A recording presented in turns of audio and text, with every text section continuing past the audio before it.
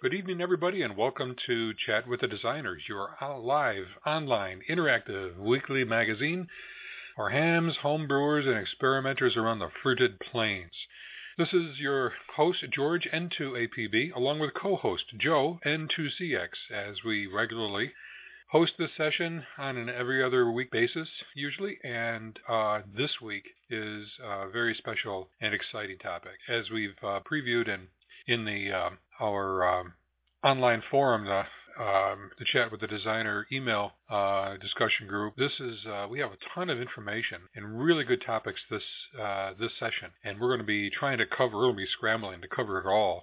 It's just so exciting because I don't know if you're anything like me. Joe and I were discussing this as we were driving along at some point, and nothing gets my interest and excitement up when something starts working. Conversely, I think if you're having problems and hitting your head against the wall, your computer breaks down, it's not compiling properly, the circuit's not developing the right signals or whatever, you start pulling your hair out, you feel bummed.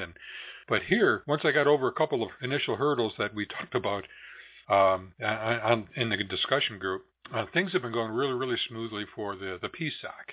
We're going to be talking about exploring the PSoC, the Cypress Semiconductors PSoC programmable system on a chip tonight. And this is an amazing chip, and it's what they call mixed signal component. And in it that it has an analog components in it, it has digital components in it, and they are all programmable in a way that Joe kind of aptly noted that it's a Lego block kind of construction technique. And as you'll see here, is we're going to go through first an overview of the PSoC's capabilities, and then we're going to go through kind of a detailed step-by-step process that we used in actually constructing the first project, the first light, as they say in astronomy, or Hello World, or Hello PSoC in this case here, when you first get a project going.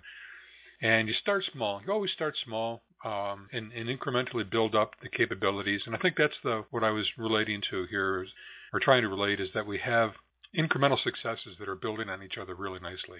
And I know some of you are following along and actually doing this on your own bench, and I really applaud that, and I encourage others who haven't maybe tried it, please indeed do so, because it's incredibly fun. And you've got a good group here that you can refer back to for questions and get a good handle on things. So we're going to overview the PSoC capabilities.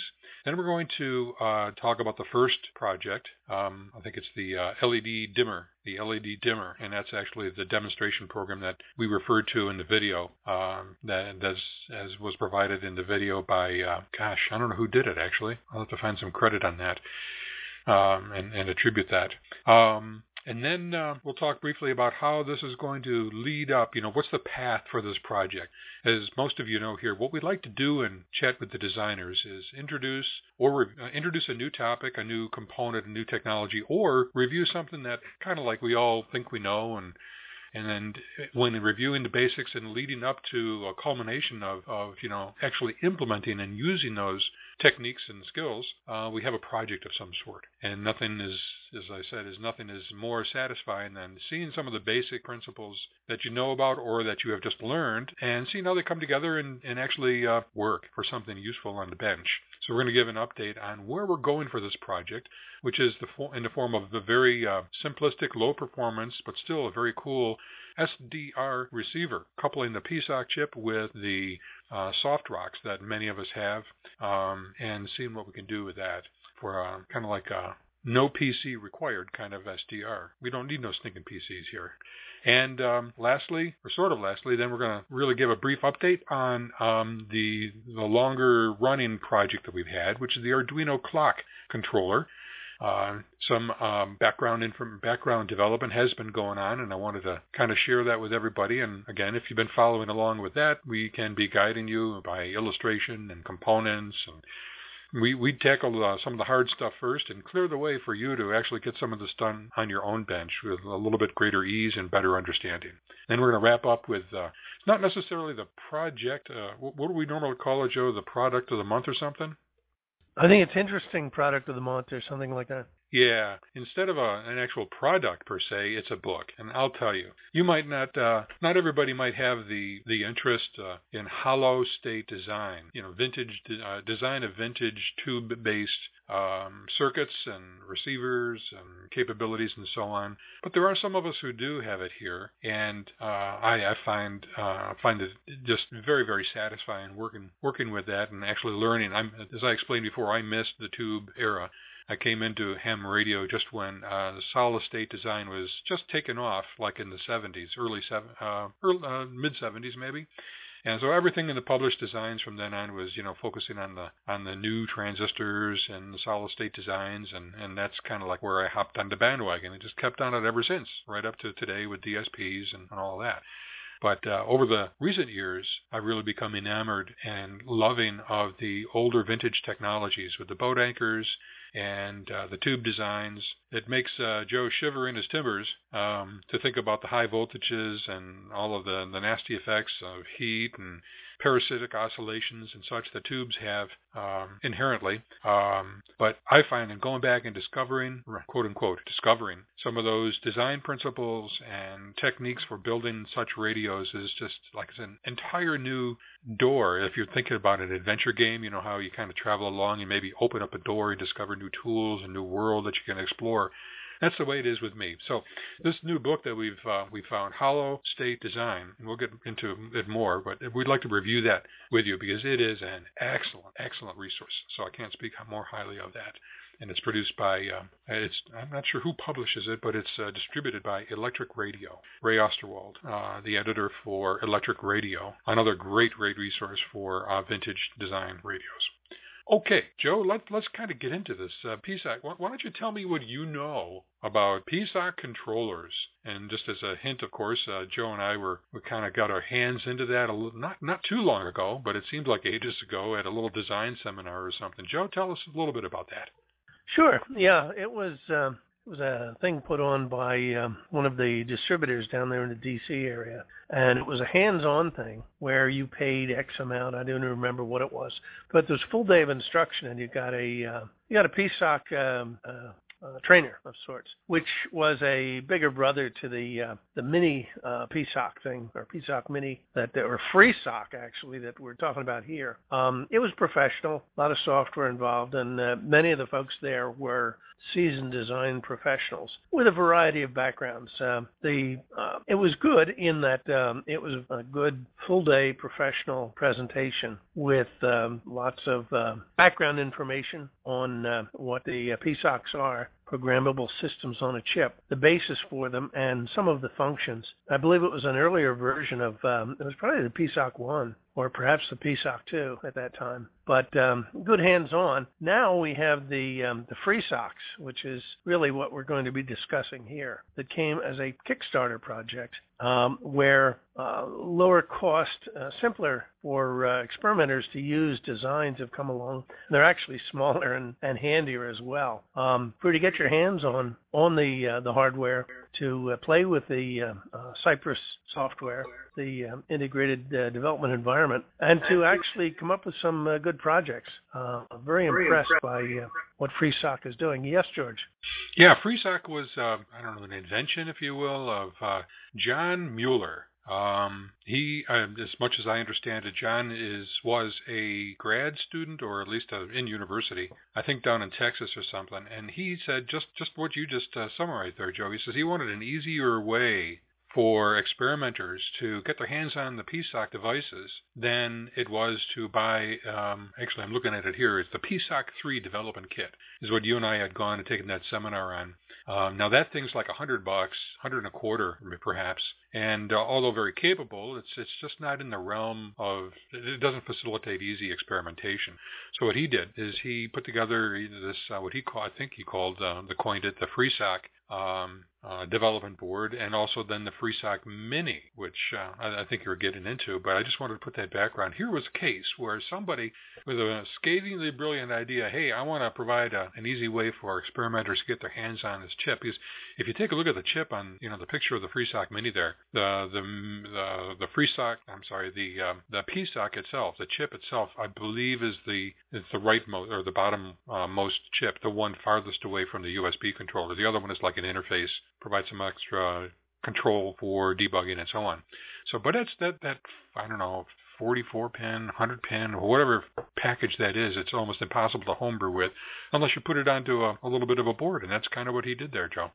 Indeed, yeah. And it was, as I mentioned, yet another example of the Kickstarter program where people come up with good ideas. They solicit backing money from folks to get the thing going, and then they design and produce and distribute neat little projects at a pretty low cost for like-minded individuals. And this PSoC is a great example. George got the full-size PSoC, which is you'll see a picture of it later. I got the PSoC Mini, which I prefer. I prefer the form factor because it's sized to fit in a 40-pin dip socket. I actually used it on one of the plug-in breadboards, but it is sized to fit in the same footprint as a 40-pin chip.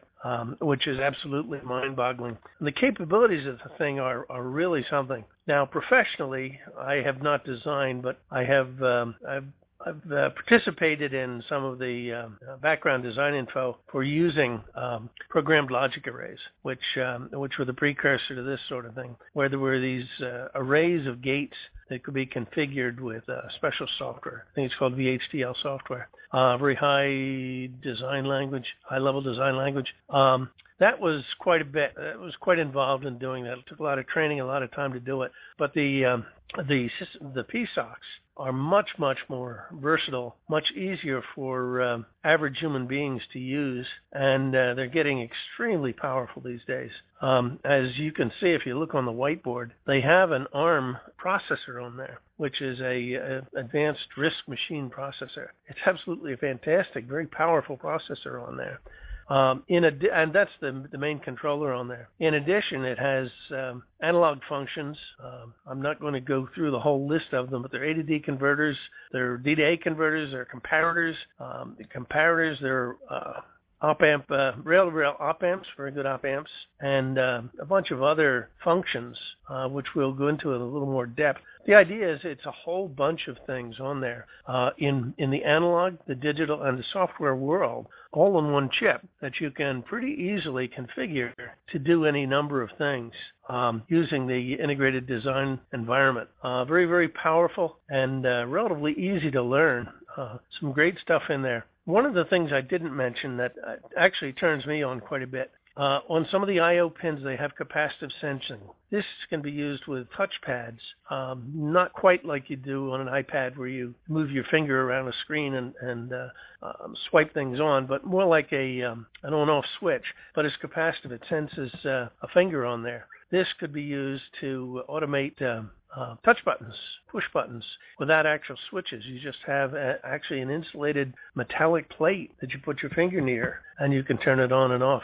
Some years ago, I worked for the Pulsar watch company. We went through a lot of work trying to develop a touch sensor for a wristwatch, and it was a big deal. Nowadays, it's being put in all sorts of things, and it's even included as one of the functions on this chip. It really turns me on as a handy facilitator in there, in addition to all the other goodies. George, why don't you pick it up and carry on? Yeah, thanks, Joe. And that was a nice high-level overview. And I just want to underscore, I think the main point that you had is that all this stuff, and I'm going to enumerate it, or at least show you on a whiteboard where all this functionality is on the PSoC and with the PSoC in general. But all of this is together on one chip. Now, many of you have either heard or have used and worked with some of the modern microcontrollers, low-end microcontrollers, the PIC series of microcontrollers, and Microchip makes a whole bunch of different kinds, but generally every one of those PICs have they have counters and timers and interrupt controllers and parallel ports and serial ports and CAN controllers and all different kinds of things. And in those chips, you also have the ability to control and utilize the different functions that are available in there. Well, carrying that same concept forward, but also adding analog is, I think, one of the big things that the system on a chip brings to the table. So the programmable system on a chip, the PSoC, is amazing in regards to the kind of things that we as experimenters and designers have interest in doing. If you take a PIC, chances are 9 times out of 10, taking a digital, what we'll call a digital PIC. At best, it'll have an analog to digital converter. It'll have some analog type of components there, but you'll probably need some other stuff, whether it's an external amplifier to boost signal, an external phase lock loop to kind of help you stabilize the frequency, and maybe some type of a voltage reference, and all these extra things that you have to add around a circuit of a conventional digital programmable type of PIC. Well, with the system on a chip, the programmable system on a chip, the PSoC, what you have is a lot of those analog components already right there on the chip. Now, it's almost hard to imagine, but having all of those components around, and the ability, and this is important, and the ability to program where each of those inputs and outputs not only connect to each other, but how they connect to the outside world. If you dial down on the whiteboard to a picture of the 40-pin device, it's entitled the PSoC Mini, and it has cyan and magenta and blue kind of colors around its pins. Each of those pins has an ability to handle the different kinds of signals on them. You see a predominant number of cyan, the kind of bluish colors on many of the pins. As it's indicated in the color code there, those are general purpose I/O pins, either for analog or digital, including an SPI controller, some of your digital communications, SPI, I2C, pulse width modulation. In other words, if you want a pulse width modulation pin, as we did in the LED dimmer project, we'll get down to that. What we did was we programmed it, and I'll show you how simple, falling off a log simple that was to indicate where that PWM signal was to go out, and it was to go out just in the lower left-hand corner of that pin number. Oh, actually, it's just above the Xtal in, the crystal in signal in the lower left-hand corner. It's port 3.7, I think it is. It's hard for me to see it there, but that's where we programmed the PWM signal to go out, and that, as you know from the schematic, if you've looked ahead, that's where the LED and its resistor are connected from that pin to ground. So what the PWM signal is doing is modulating at a certain duty ratio, and thus giving a certain amount of energy to the LED, making it go brighter or dimmer, depending on where the wiper of the pot, which is connected in the upper right-hand corner. But my point is that you as a designer have the ability to command and assign what pins that PWM, that pulse width modulation signal, goes to, or any of the different analog components in there. There's a huge internal matrix, switching matrix, that allows for interconnection of any of the inputs and outputs to any of the I/O pins themselves, or to other components in there, in a very efficient and routable manner. As you'll see, if you get into actually doing it yourself, you'll see when you compile a project, you see some interesting dialogue that happens at the bottom of the creator screen. It actually says that, pins have been reassigned and rerouted over to here, unused functionality was dropped and whatever. So the compiler kind of optimizes all the different components routing on that chip to make it be as simple as you want it, as you've described it to be. I get a little bit ahead of myself, but I just wanted to indicate that, underscore the point that Joe had, as far as there's a boatload of good functions on there. And just to give you an example, I wanted to give some other examples, but I just ran out of time as far as getting the whiteboard together. My next project, for example, is going to be to take the receiver output signal, from the speaker output, and pump that over into the PSoC. It's going to go into an A to D converter, and the A to D converter is going to convert that to digital, a stream of digital samples representing the audio coming from a radio. And that's going to be put into one of 4 different blocks that are programmed to be low-pass filters. So I'm going to have a low-pass filter block that is that wide, and I'm going to have another low-pass filter block that is a little bit bigger, and a little bit bigger, and a little bit bigger, such that by moving my finger across a PC trace, such as what Joe is describing, for capacitive touch, I can, with my finger, select which filter is engaged, and which then the output of the filters are paralleled, and of course the active one is delivering the signal to an output amplifier. Again, this is all on the chip. And then that output amplifier is going to go to one of the pins, probably, again, one of the general purpose I/O pins, the cyan pins. And I'm going to have a speaker jack, a 3.5 millimeter jack for a headphone to go in, and I'll be able to listen. So with one chip, I'm going to have audio coming into it and have digital filters of varying programmable, variable width, filtering that, and then I'll be able to plug in my headphones and hear that. So that's the kind of functionality that we can have in this kind of a chip, and it's just amazing. And then if you want to change it around, just download a new firmware package, download a new program from your creator, and then you've got it. What I wanted to point over to you, since we're on the topic of all the different components on there, and then Joe can pick it up again, is down just a little bit further. Joe kind of went over the high level of the CPU, the analog components with ADCs and DACs and so on. If you go down a little bit more, you'll see a little section that's called the Full Component Selection Palette, as shown in the PSoC creator. You see 3 tall vertical windows, if you will, and those represent on the right-hand side of the PSoC creator screen a big scrolling window. In fact, you can almost picture them as being stacked on top of each other. I just couldn't represent it well or capture it well all in one. But on the left-hand block, you see ADC, or analog components. So all those are the different analog components.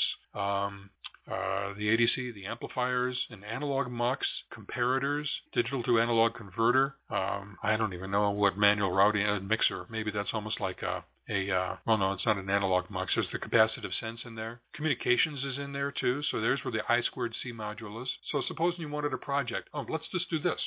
Supposing I wanted to send my digital data that I explained, the audio data coming from my receivers, converted to digital, and then it's filtered. But instead of, or in addition to, sending it out to the headphones after conversion to analog, supposing I wanted to send it digitally, like digital sound, I would have that go into, I would drop an I2C, or probably more, an I2S, high-speed serial module inside the PSoC, and then spit that out to a digital pin.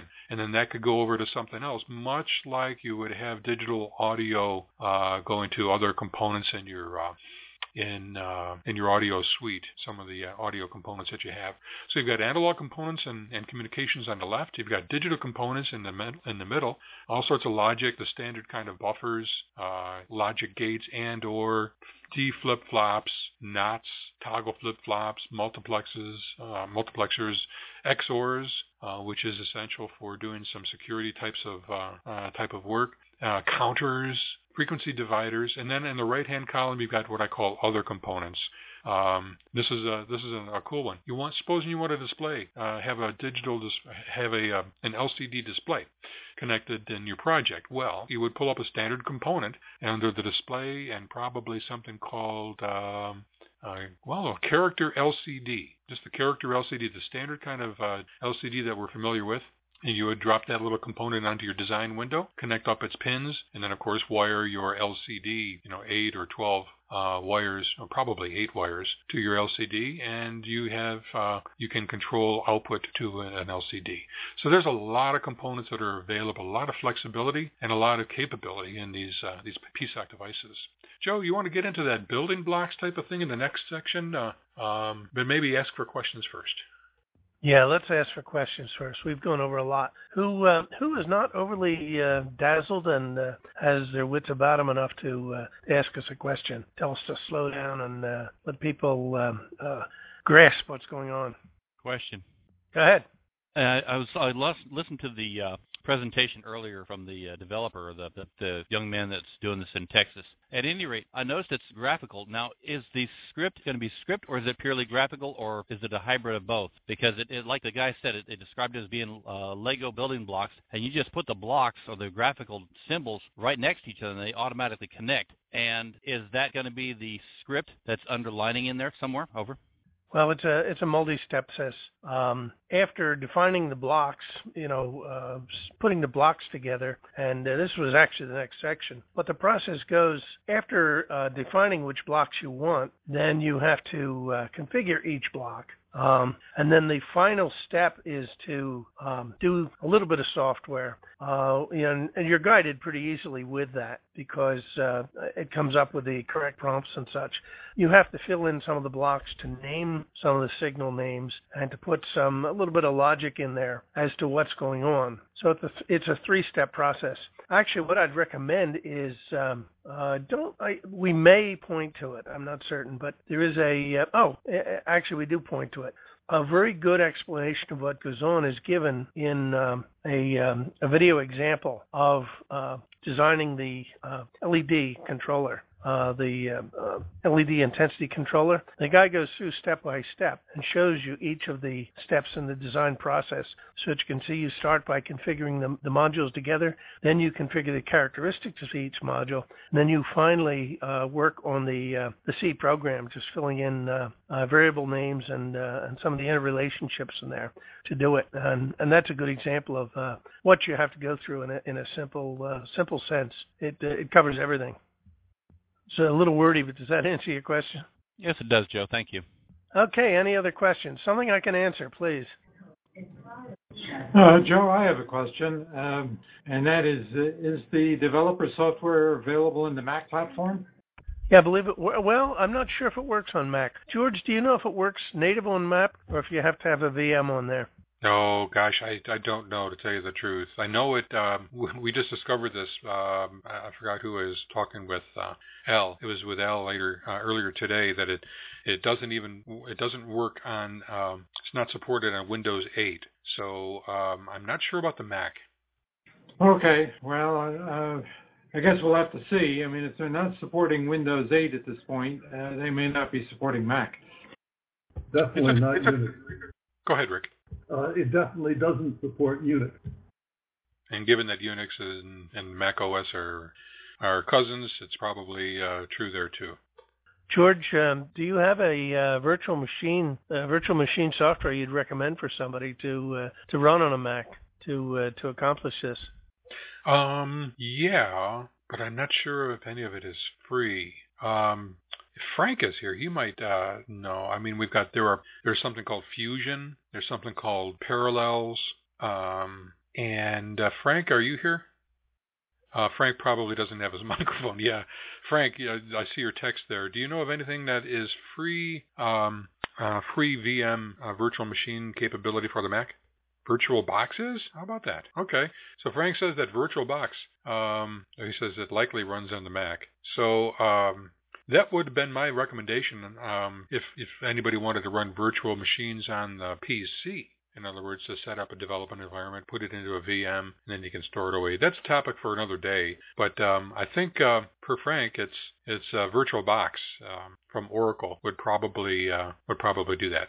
Well, that's good to know. I have an application called Crossover, which does some similar things, and it's possible it might work with that, but I'll report back. Hey, Rick, how about you? You've played around a little bit with, at least from just a user perspective, the PSoC 3. Did you get into any of the configuration issues, or was it all a canned type of operation from Michael Smith and his Simple SDR project? I actually have the PSoC 4, which is what they call their Pioneer board, which was attractive to me because it was like $25 to use their PSoC 4 chip. As we pointed out on our own conversations, it is more limited in the kinds of objects that it can provide for you. I would also say that there's a fairly steep learning curve to all of this. If you've got to at least learn some Pigeon C, and the business of configuring these various components to get what you want can be daunting with some of them. But so I would advise people to look at the examples and try to follow the examples before you try to go ahead and make something up off the top of your head and actually implement it. I also had a question for you. Because I haven't noticed it. How easy is it to package up once you've got an application running, like if you've got your SDR receiver running? How easy is it to package all of that up into a single file that can be sent off to other people who would like to run it then on their machine? Oh, in a single word, I don't know. I don't think it's too difficult. Some of the examples on the PSoC page talk about going off to other places to get pre-packaged software applications that will run on some of the SoCs.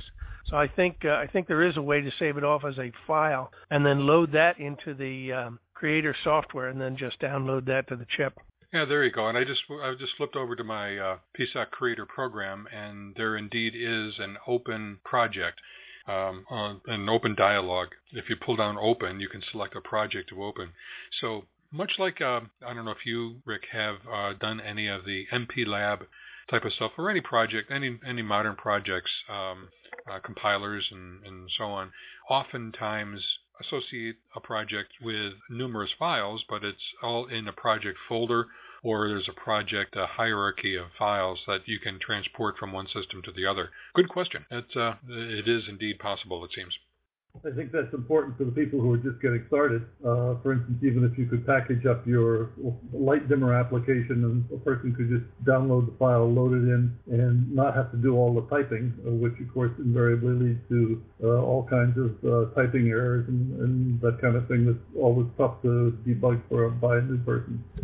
That is a great point. And let me come back to your first point, which is kind of like what that is referring to.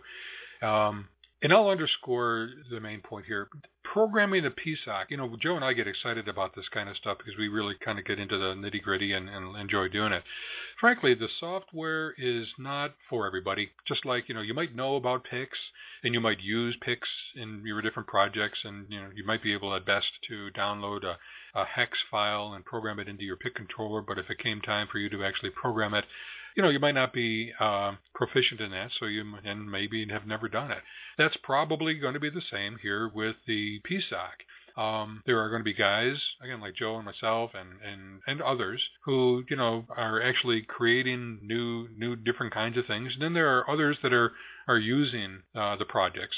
And frankly, I think that whatever we produce here, let's just use the PSoC project, the SDR receiver, as an example. We're going to produce that, and what you said is definitely going to be the case. I'll be able to put the files onto the whiteboard, and anybody would be able to download it and then program their own PSoC controller with it in a manner that, in a very simplistic manner, without knowing anything about the software or whatever. Even more so, we'll probably have PSoCs pre-programmed that we could send to somebody if they just want to plug in that 40-pin mini module, for example, pre-programmed with the SDR software in it. Boom, you've got it. But you would need to build up the ancillary circuits around it. Wire the audio jack in and the audio jack out, and put a little power supply, things that you do know how to do.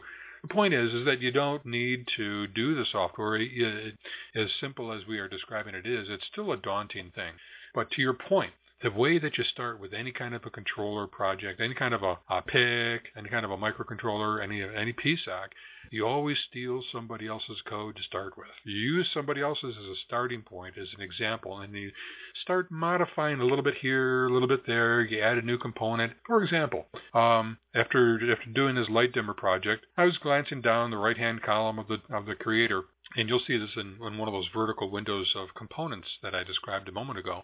You'll see an RTC. So I said, I know what an RTC is. And of course, our recent project, the Arduino clock project, we added an RTC in there. And we were programming its, setting the time and the date and all that sort of stuff. And son of a gun, if I took that little RTC module and I dropped it right into my step one, it's shown in step one, drop it onto the design desktop, a simple little block would appear there called RTC. I would double click on that and it would open up, and it would show different parameters that I would be able to set. And then you click the datasheet button on that configuration screen, and boom, it opens up and it shows all the different APIs that are available for that. So I said, it's very analogous to the individual components that we've been doing.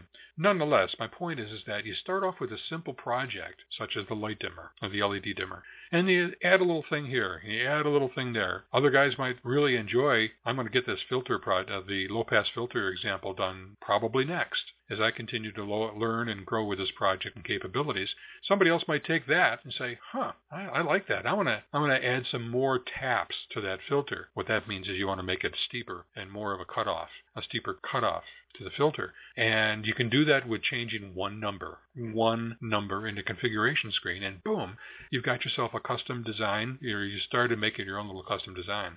So there's various ways that you can kind of bootstrap yourself in without thinking to yourself, holy cow, I got to learn the whole thing. It's like it's a 66-page manual, the specification itself, 66 pages, I think. and no, double 120 pages. So it's kind of daunting starting from scratch, but to use somebody else's is the way to go, isn't it, Joe? Yeah. I actually have another thing to add to this one when you wrap it up about some advanced features that do require programming. Yeah, Rick.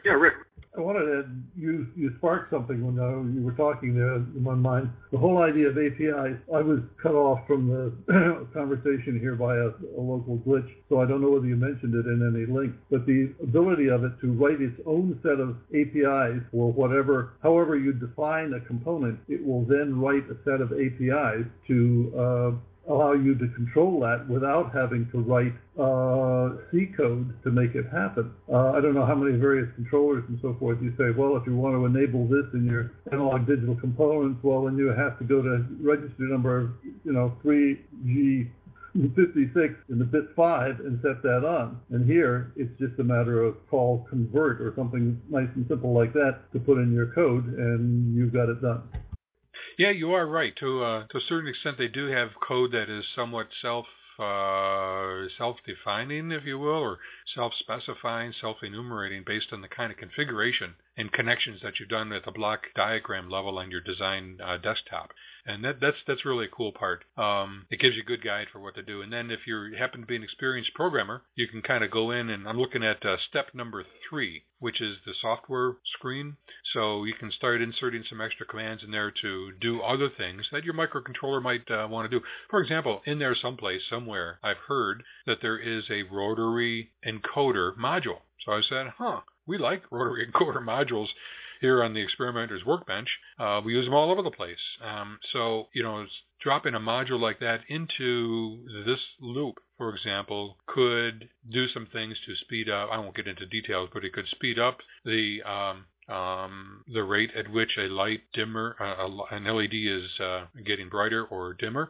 It could do a lot of different things. It can help, instead of using that capacitive touch with the finger control I was describing before to select one of 4 different LPFs, low-pass filters, we could have a rotary encoder that would be able to select among those different filters. So it's there's a lot of flexibility and automated nature of this. At the end of the day, there's nothing like the automated processes in your brain that are going to let you do what you want to do, but a lot of these things are assisting things. This is not as easy. You programming a PSoC, all things considered, is not as easy as programming a basic program or a basic chip. It's not as easy as doing some of the Arduino stuff that we were talking. Although it's pretty equivalent to the Arduino, maybe a little bit more capable. Definitely more capable. But it's on that category. I think the underscore of this whole segment of the conversation is that you don't have to do the programming. You don't have to understand everything that we're talking about here in order to like it and use it. What you can do is find the growing number of example programs that are on the internet all over the place. Download them to your own system, program your own PSoC with it, just using very simple, straightforward steps, and you've got that capability right there. It could be some really advanced capability, and you're all set. And maybe if you want to customize that advanced capability, it's a pretty straightforward thing to do once you have the basic, the fundamental start to everything. Joe, after the software window, we have the first PSoC program. I think that probably just illustrates everything we're talking about here about how easy it can be. I don't know how far along you are in your adventure there on your tube. Do you want to start that off, and I'll pick it up? Sure. Yeah. As I referenced, George mentioned the LED thing earlier, but this is our first PSoC program. I've successfully gone through it. I got my PSoC Mini blinking the light and controlling the intensity, but there is a video on the I don't see the link here, but at any rate, there is a video available that shows you exactly how to go through this process and all the steps involved, and it ends up with a working example that George has outlined here, and I'll let him go into more detail with it. Alrighty then, I put that the link for the video. So everything that we talked about so far is covered in that simple little video that is down in the references as number 4, and also I just put onto the chat window. So if you want to follow that, that's what I did. In fact, I had that running on one computer while I was running the PSoC Creator and another, such that I could stop the video at any given time make sure that I have the right, I'm doing the right things and entering exactly as the person did. And then I was able to get it done successfully. But in a nutshell, what it is, and you see this in the diagram, you see my PSoC Mini on the left-hand side with a USB cable kind of going up to the top, and that's only supplying power at this stage. That's already programmed. The program from my PSoC creator and program was downloaded to the PSoC Mini, and it configured the device. And if I just supplied 5 volts, for example, to the top right pin 40, if you will, that exact same capability would be present in the PSoC. So the idea is that the potentiometer is connected in the upper right. The top of the pot, it's a little hard to see because the pot didn't want to have the pot upside down, but the top of the pot is connected to VCC, the top pin 40. The wiper is connected to pin 39, which is, you see in my handwritten note, it's port 0, bit 0, and that was configured to be an analog input. And the ground for the pot goes kind of down, all the way down to the ground in the lower left-hand corner, pin 20, as it were. So by moving that pot fully clockwise, it would move the wiper all the way up to VCC, or 5 volts. Moving it fully counterclockwise, turning it down in other words, it would move the wiper all the way down to ground. So it presented a 0 to 5 volt variable analog voltage, and that's what the PSoC A to D converter was sensing.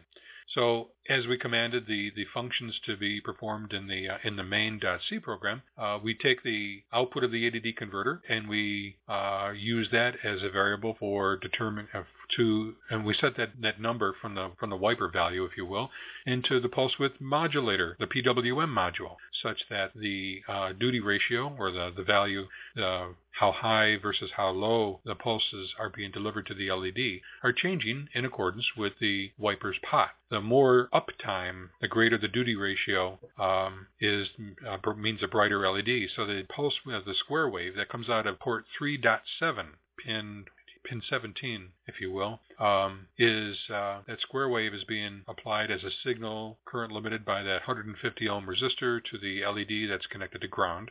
And the wider the positive pulse, the brighter the LED gets. As simple as that.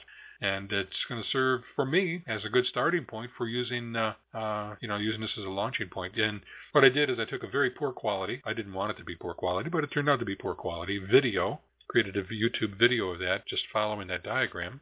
But it makes the point, and you'll hear my melodious voice there narrating what's going on. But essentially showing you the dimmer, the LED getting dimmer or brighter based on the turns of the pot. So that's the first project. I mean, it can be as simple as that for you too. And what I'll do, thank you very much, Rick, is I'll get the project files onto this website, and all you need to do is to get your PSoC Mini. It's $49.50 or something, or $49.95 or something, from Mueller.io, www.mueller.io. The link is down in the references section, and you can get your Mini. And it might seem like a steep price, $49.95, in order to get yourself this programmable device. But it is reprogrammable, and you can program it ultimately in the various experiments that we're doing leading up to the actual SDR receiver project. This is the very component, as long as I don't burn it out in the process by miswiring it or whatever, that we'll be using connecting to the soft rocks. Does anybody have any questions about that? I mean, the path that we're on, starting with something simple, and at least in this vein, leading up to a project that's going to be useful in a manner that Rick was kind of alluding to. Just either download the project files for the SDR receiver project and wire it up, program your PSoC and then wire it up, or, I can probably I can program them and make them available for you guys if you're interested at cost, and, you can get the capability that we're leading up to here. Are there any questions about this whole process that we're following with the PSoC? I hear somebody. Go ahead. Yeah, George, Carl. I'm lost with a lot of this stuff. You guys are way over my head with this stuff at this point. So I'm wondering, do I really want to follow this, or the last segment you're going to talk about your tube book, which I also have, is where I came into ham radio, not solid state, and certainly I'm not a computer person. So I'm wondering how easy some of this stuff is going to be to follow. That's a great question, and I bet you that there are a lot of guys like you or feeling the same as you, and especially listening on the podcast and saying, oh my gosh, why am I doing all of this stuff? I should have let off with it a lot easier. I would say probably 95%, maybe 80% if we're lucky, but a good percentage of everybody listening here is not going to want to or have the desire to or want to go through the learning process for learning how to program the PSoC, and that's fully understandable. However, I think what it's the valuable nugget here is kind of what we've been going over last, and Rick brought it to light. What I'm going to do is put a section, a new page or a subsection in this page that says essentially, okay, I'm never going to program the PSoC, but how do I use the project files that are on this page in order to do this nifty project like the LED dimmer, or the niftier project yet of the SDR receiver project. So what I'll do is I think that you have probably the capability and wherewithal there computer-wise to connect a device, this mini device, to your USB port. It doesn't take any more than a USB cable to do that, and a driver that gets installed in your PC, and you might even already have it. And then right now, the only way I know to do it is to have PSoC Creator loaded onto your computer, which is kind of a big thing. So what I'm going to do is search around for a simple program to run that will take this project file, or in essence like a hex file, and be able to program a PSoC. Or, as I said, worst case, I'd be glad to program these things up and send it out to you guys who are interested in doing it.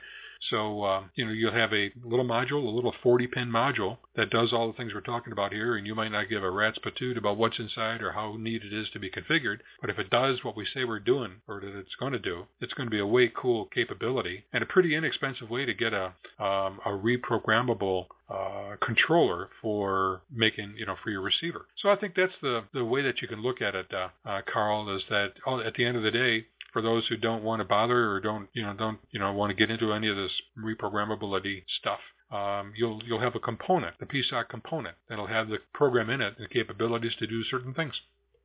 Does that make sense? Okay. Yeah, that makes sense, George. That's why I've joined this thing to try and learn to keep myself going. So, and trying to catch up on technology is just going a little quicker than I need. I hear you. Let me give you a little bit of reassurance, though, and anybody else, too, that's listening. What Joe and I are going to be doing, we kind of go off in certain directions. We get caught in a really interesting groove for us. And as I've explained so many times before, what we talk about here on Chat with the Designers is stuff that we enjoy doing. Otherwise, we wouldn't really be talking about it and having the program. But we do understand that a lot of people are not this digital reprogrammable controller stuff, even if it's mixed signal or not, isn't the cup of tea for everybody. So we're going to also hit some other interests that we have. And my inclusion of the Hollow State Design book was a little bit of a hint, kind of wink-wink kind of a thing as far as what at least Joe and I, at least I'm going to present to Joe, and we'll talk about how we can incorporate some of the projects in that book.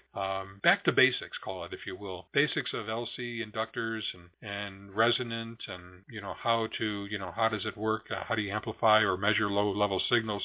Things that touch on other bases besides just the microcontrollers that we've been working with. So we like to keep a wide radar screen going all the time for the different kinds of technologies we've got.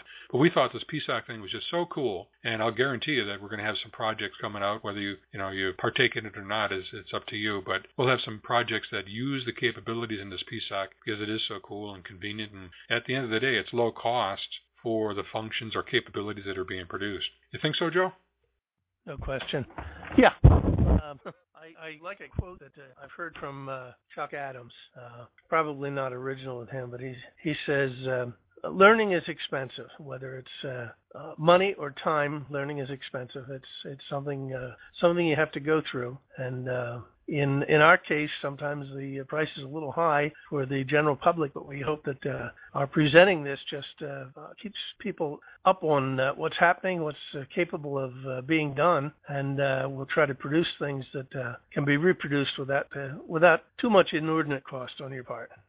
Yeah, Pete, go ahead. Yeah, good evening. This thing has ADCs on it. Now, obviously, I haven't looked into the specs on it or anything, but it's got ADCs on it. Could it be configured to be an SDR receiver all by itself? Yes, it can. There was a QST article, I'll reference it here, that inspired me. I heard his presentation. The author is Mike Smith. I don't know his call sign. Rick, you could probably find it at some point in your literature as well. But Michael Smith designed something called the Simple SDR. And it used a little board that he designed. I had it here on the bench. Using a PSoC 3. And it had a couple of external components, but it didn't use a soft rock, and it just used sampling, quadrature sampling, much like a soft rock does. And it was fixed band and fixed bandwidth, and it could only go so fast and so on. But it was just on a board all unto itself. It was a receiver board. So, in answer to your question, yeah, it could. My approach here, I'm going with a PSoC 5. It's a more capable, faster, more integrated device. And I'm thinking, hoping, and I'm going to learn as we go along, but I'd like to take the concepts that Michael presented and maybe extend them a little bit further. But I'm going to start first by connecting to the soft rock, which is a known entity. I like to use known components over and over again because if it's working, I don't need to reinvent it. So the soft rock offers the multiplexer, the sampling, the commutating multiplexer, aka the Talo mixer, and also some well-matched audio amplifiers that that amplify the IQ signals, and then so that part doesn't need to be reproduced in the PSoC 5. But eventually, I think the PSoC 5 could do it. I just don't want to overstep. Okay, or another thing might be to take a soft rock receiver and use the PSoC for transmitter components. Yeah, yep, that's indeed the case. Other questions before we move on? Alrighty. Quick mention about the project update for the remote Arduino clock display. Not too much to say about that. That isn't obvious from the picture, but you see in the picture there on the whiteboard that that happens to be the photo of the remote clock display unit. And if you recall, off to the side elsewhere in the shack is the base clock Arduino talking wirelessly over the XB controller to this remote thing that happens to be hanging on my wall when it's not being photographed on the table. And that time of 16:35 was when I snapped the picture, about 4:30 this afternoon. And the idea that for the next step was actually it was based on what Frank had showed us a while back. That little the LED, the 7-segment LED display that's shown 16:35. That's a nifty little module from Adafruit Technologies that has the display array plus an LED display driver built into it all in one. But that's as big as it got. The characters, in my opinion, the digits are a little bit small.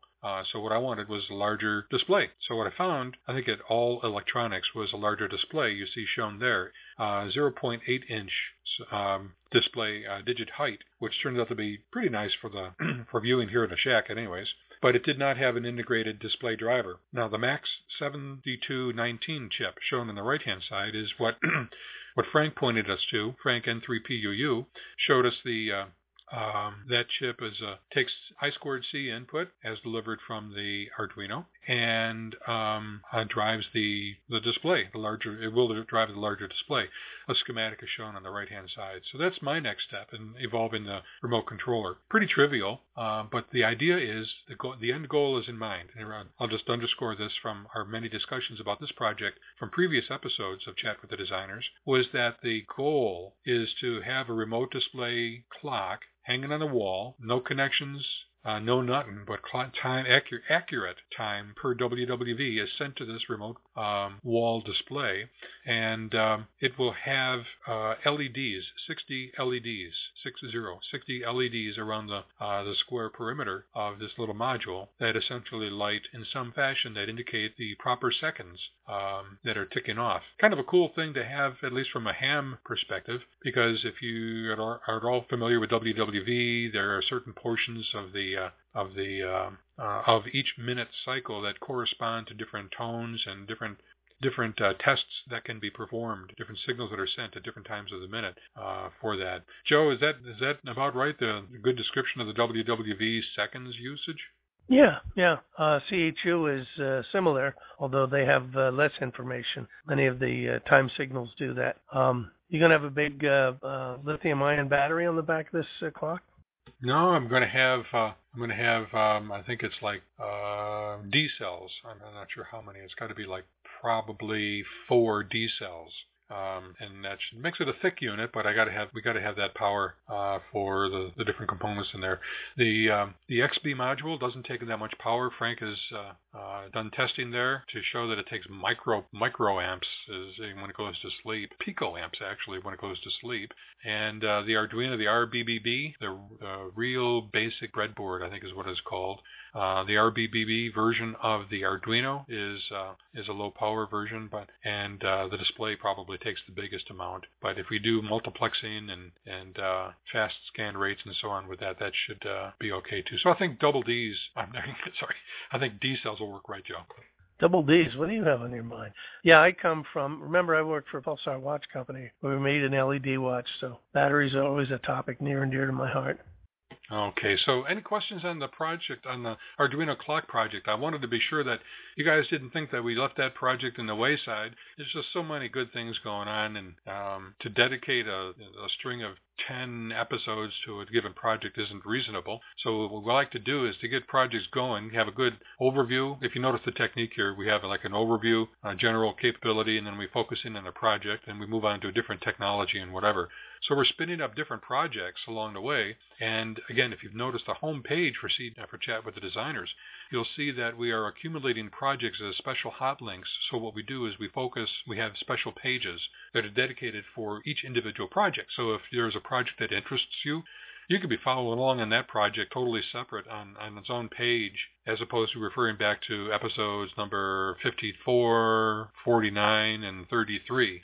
It gets kind of confusing that way. So we'll keep our episode pages going the same way that we always do, but we accumulate the latest and greatest information that we always have on a given project on the project page. So right now we've got, I think, 3 projects listed there. And this one here, PSoC, is the latest one. So if you want to be following along on it after this episode here, probably that's where you'll find that information.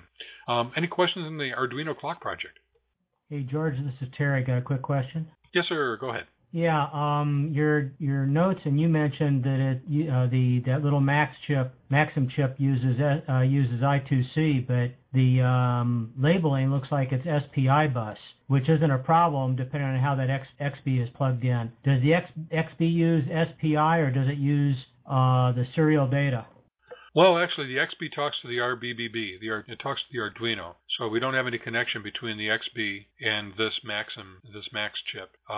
So it's all in how the Arduino talks to the Max chip. And as you know, we can have it be anything that we want. Many times, serial communications devices have both I2C and what's the other one, Terry? SPI bus. Yeah, okay.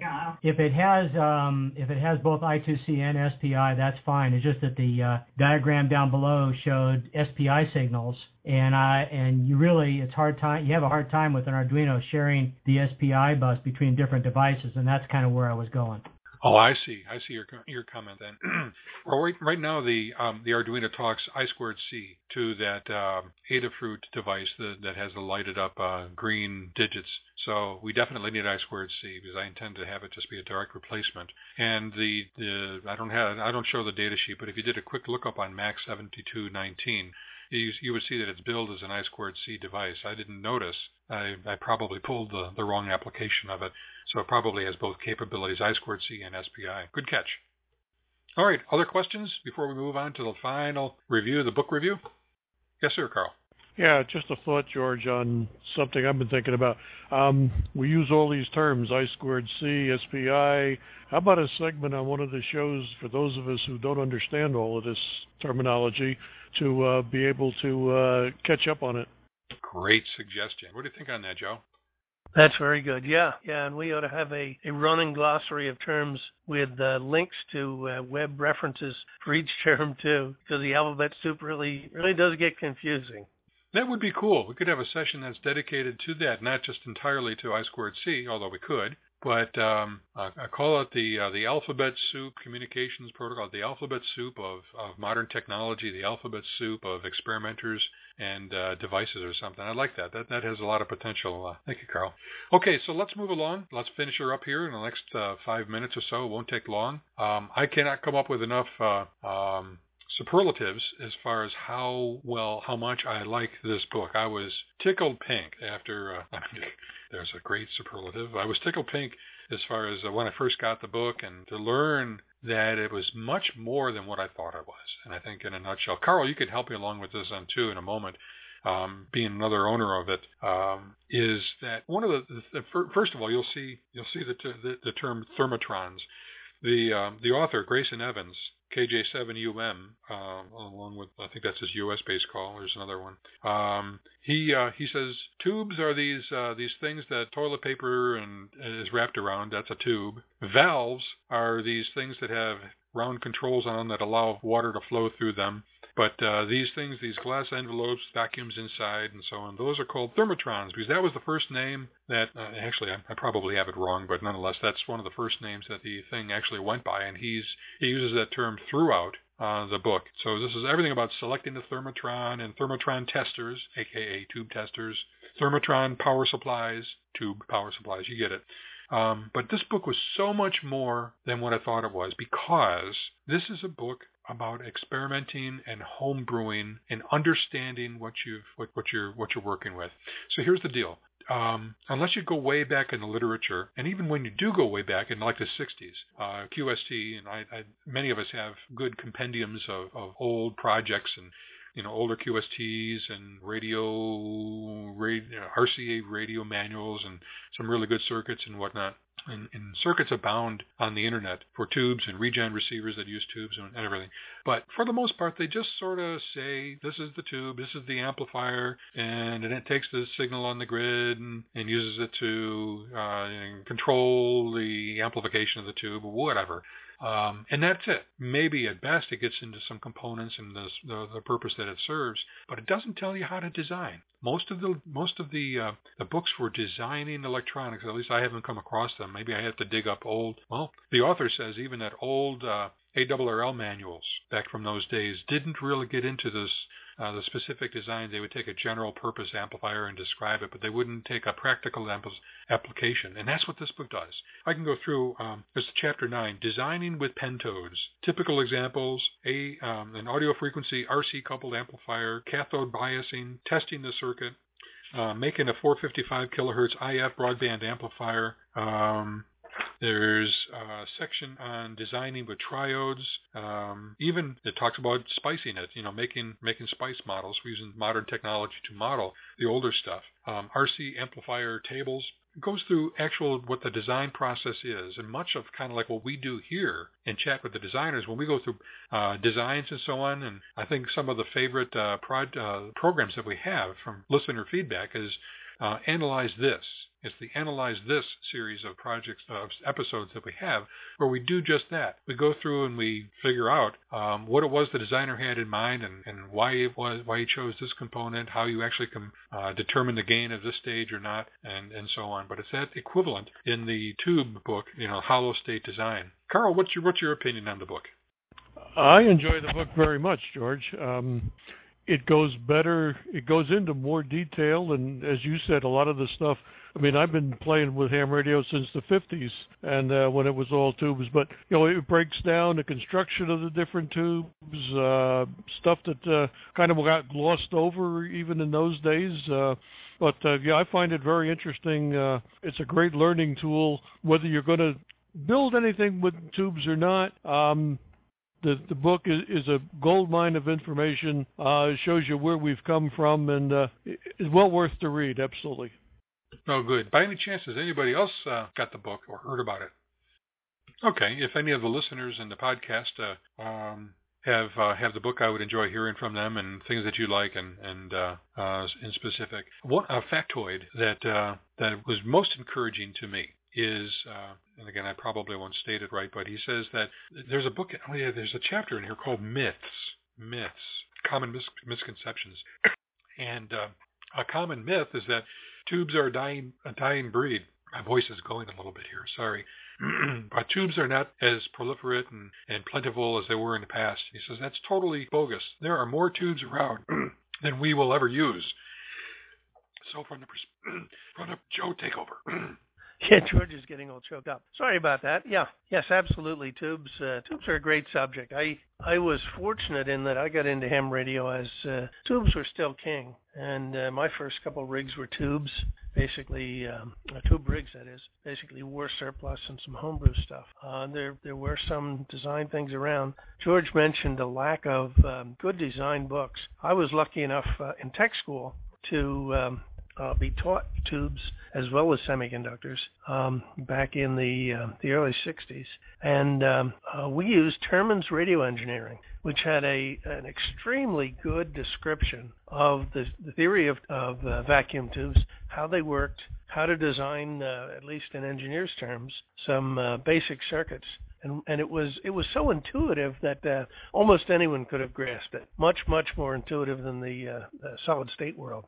Another good reference that I would recommend for anyone who's serious about tubes is the Radiotron Designer's Handbook. That is available, I believe, electronically. I've seen it bootleg, but I think there may be some good copies, public domain copies, since the copyright has passed, available on the web. That's another thing that's good and serious, has lots and lots of information on it. I believe it may have been produced by RCA, but it's yet another good reference. I have yet to see the solid state design, but even though I'm kind of biased towards transistors, it sounds like a good enough book that I would certainly glean something from it.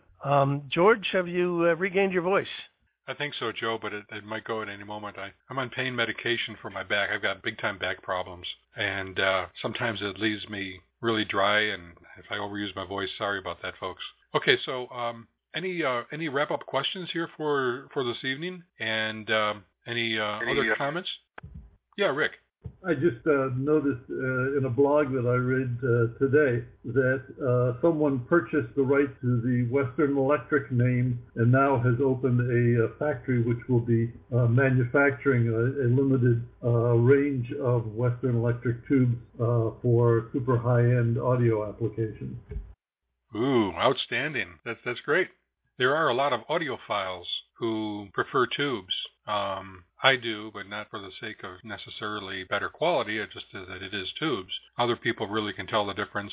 It's a big disputed area. And in fact, again, that's an area that the author of Hollow State Design covers, mentions along the way. He says he's one of those. He prefers it, and he can't explain it, and the physics aren't there, but he can tell the difference between two amplifiers. One is solid state, and the other one is tubes. But that's good to hear as far as Western Electric, did you say? Yes. Of course, the Western Electric name disappeared when Ma Bell was broken up into the Baby Bells, and Western Electric fell by the wayside. But apparently they just purchased the rights not only to the name, but also apparently to their tube product. Very cool. Very cool. Any other questions, comments for the show here? Alrighty. Hope you guys enjoyed the presentation, at least being exposed to programmable systems on a chip, the PSoC. A lot of capability. You are going to see it going forward. If you want to dabble in it, we'll provide the ways for you to do that. Joe, do you want to kind of wrap us up and take us home? Certainly, George. Yeah.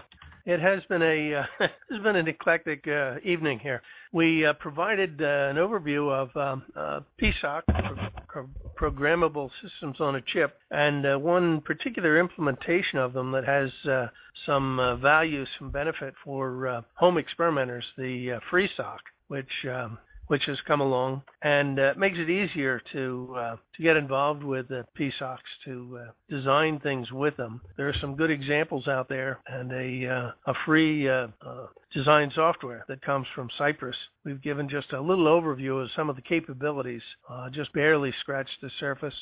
Showed an example of a very simple hello world sort of example of how to program one of the PSoC devices to control the intensity, the light out of an LED with a tensiometer. Kind of a get your feet wet and see just what's involved thing.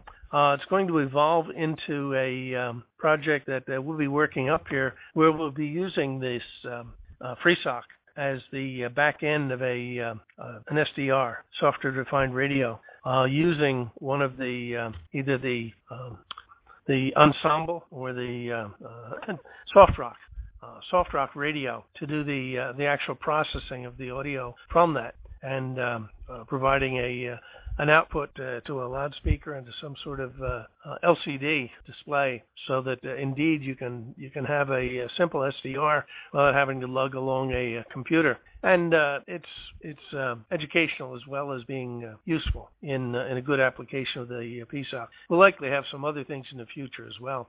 We wrapped up by just giving a status report on the Arduino clock that we've been discussing in the past, where it is and how it's coming along and what the final outcome will be.